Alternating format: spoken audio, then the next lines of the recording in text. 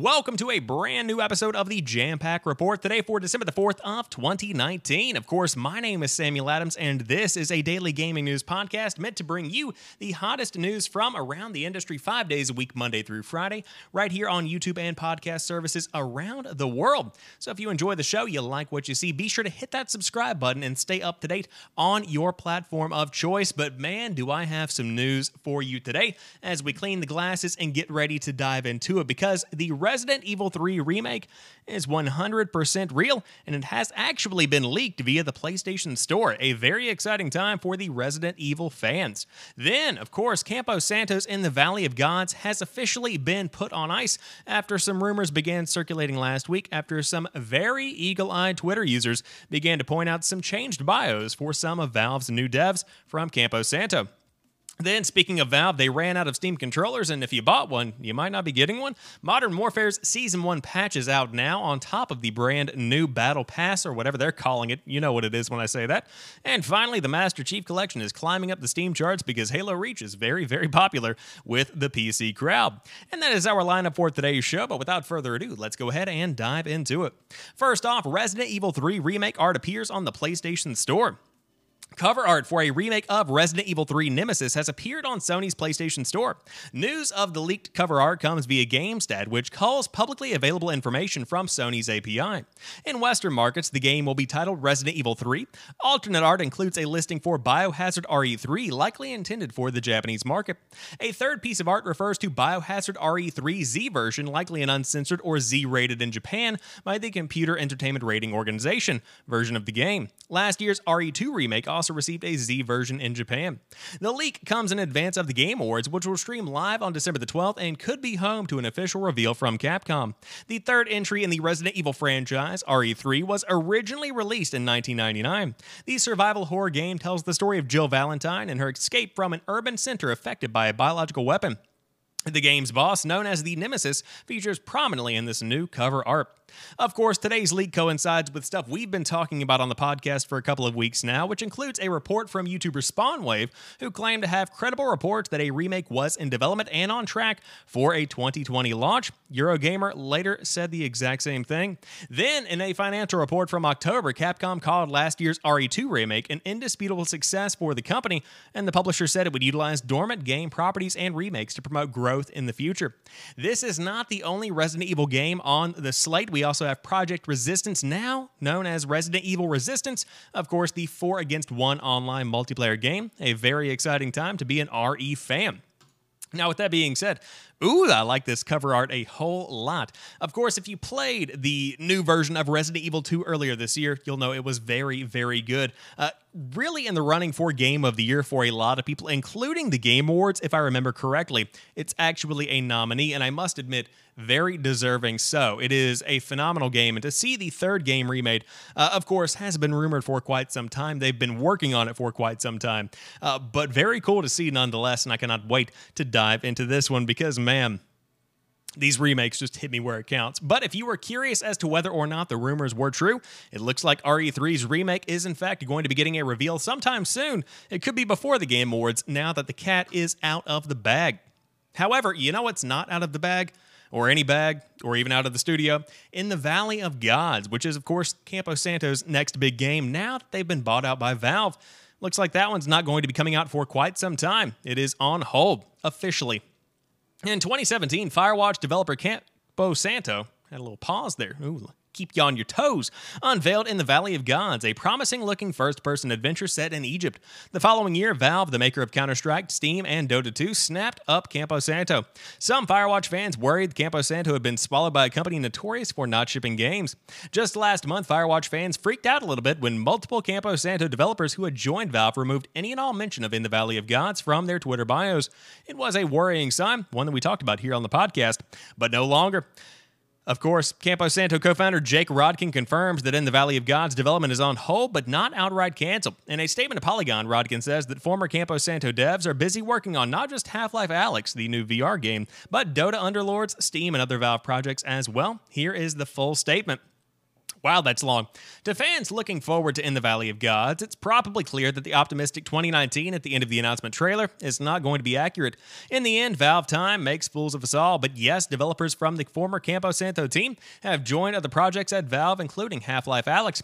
As you can imagine, our experience in the first-person adventure genre is pretty relevant. You hear a lot about how at Valve you can work on what you want. It turns out that's true, and there's a lot of work available.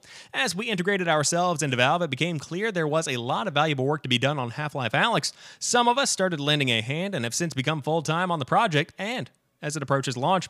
Similarly, some ex-campos are working on Dota Underlords, some are on Steam, and so on.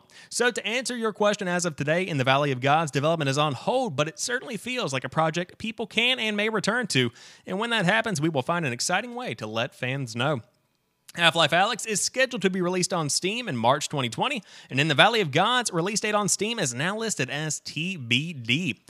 Personally, this was a very promising game, but I do believe it's wise to put this one on ice because, quite frankly, Half-Life Alyx has the potential to make a big wave in the VR space, and of course, it is the first big Valve game that is really making headlines in the Half-Life franchise since Half-Life 2, and it makes perfect sense for developers to want that legacy, to be able to say, hey, I worked on Half-Life Alyx, a Half-Life game. That's a very big point on the resume, and so this makes perfect common sense in my opinion.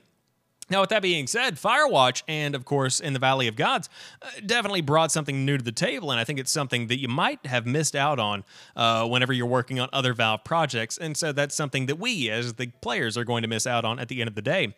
But ultimately, very excited to see what happens with the Campo Santo guys in Valve. I think that a lot of good is going to come from this. Ultimately, though, I think they probably are going to end up being absorbed into the fold of Valve, and ultimately, Campo Santo is no more. They've been purchased by Valve, and that's perfectly fine because, hey, at the end of the day, they're making some very impressive projects, but you would love to see their project finally see the light of day.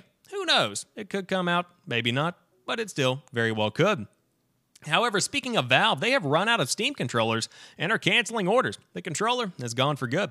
Last week, Valve decided it was time for the Steam controller to be retired just over 4 years after it launched. God, has it been that long? To get rid of the last of its stock and give people one more chance to snatch it up, Valve shaved the price down to $5, which was a steal even if the controller was not all it was cracked up to be. Unfortunately, it looks like the remaining stock has run out before the orders have been fulfilled. People reported they'd received refunds out of the blue, even for controllers that had allegedly shipped. Following that, Valve informed customers that it mistakenly took more orders than it was able to fulfill.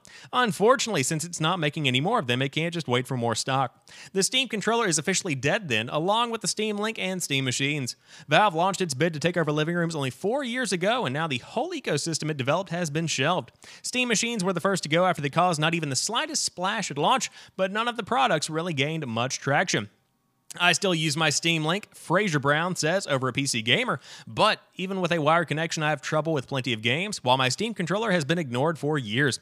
I was so enthusiastic when I got it, but it felt cheap, it was too noisy, and it turns out that replacing the right analog stick with a trackpad is a terrible idea. Both were attractive prospects that didn't live up to their promise. And ultimately, if you did want to dive in and play with the Steam controller, you better have bought one before now, because quite frankly, you don't have the chance to do it anymore. And that's very fine. This always looked to me to be horrible. This was a horrendous controller design. The trackpad on the side of it, that makes no sense to me. I've got to have some control here. I can't just be using a trackpad, making it feel like a mouse pad over here. And then this D-pad, I don't know about that one, Chief. But ultimately, that seems to be the feeling for a lot of people. However, still a fine peripheral. I know that Rocket League, I believe, was one of the examples they used when the controller came out. It was a pretty good experience. But ultimately, if you got one for $5, congrats. You now own a piece of gaming history that will never see the light of day again. But you could play Modern Warfare with it. You probably would suck at it, but you could play it. And Season 1's patch has added 3 classic Call of Duty maps. On top of that, the Battle Pass is out now. Call of Duty Modern Warfare just got a whole lot more content. The first season of the latest Call of Duty game began on Tuesday morning, and it includes 3 more maps, numerous Spec Op missions, new weapons and skins, as well as the game's first Battle Pass. Modern Warfare's new maps are Crash, Vacant, and Shipment, and each of the 3 maps is a remake from COD 4 Modern Warfare, and will be available to play in any of the game's standard multiplayer modes. This season also adds a few new gunfight maps, cargo, atrium, and more. The start of Modern Warfare's first season also means the game is getting its first Battle Pass. This pass will allow players to unlock new items and cosmetics by gaining in-game experience.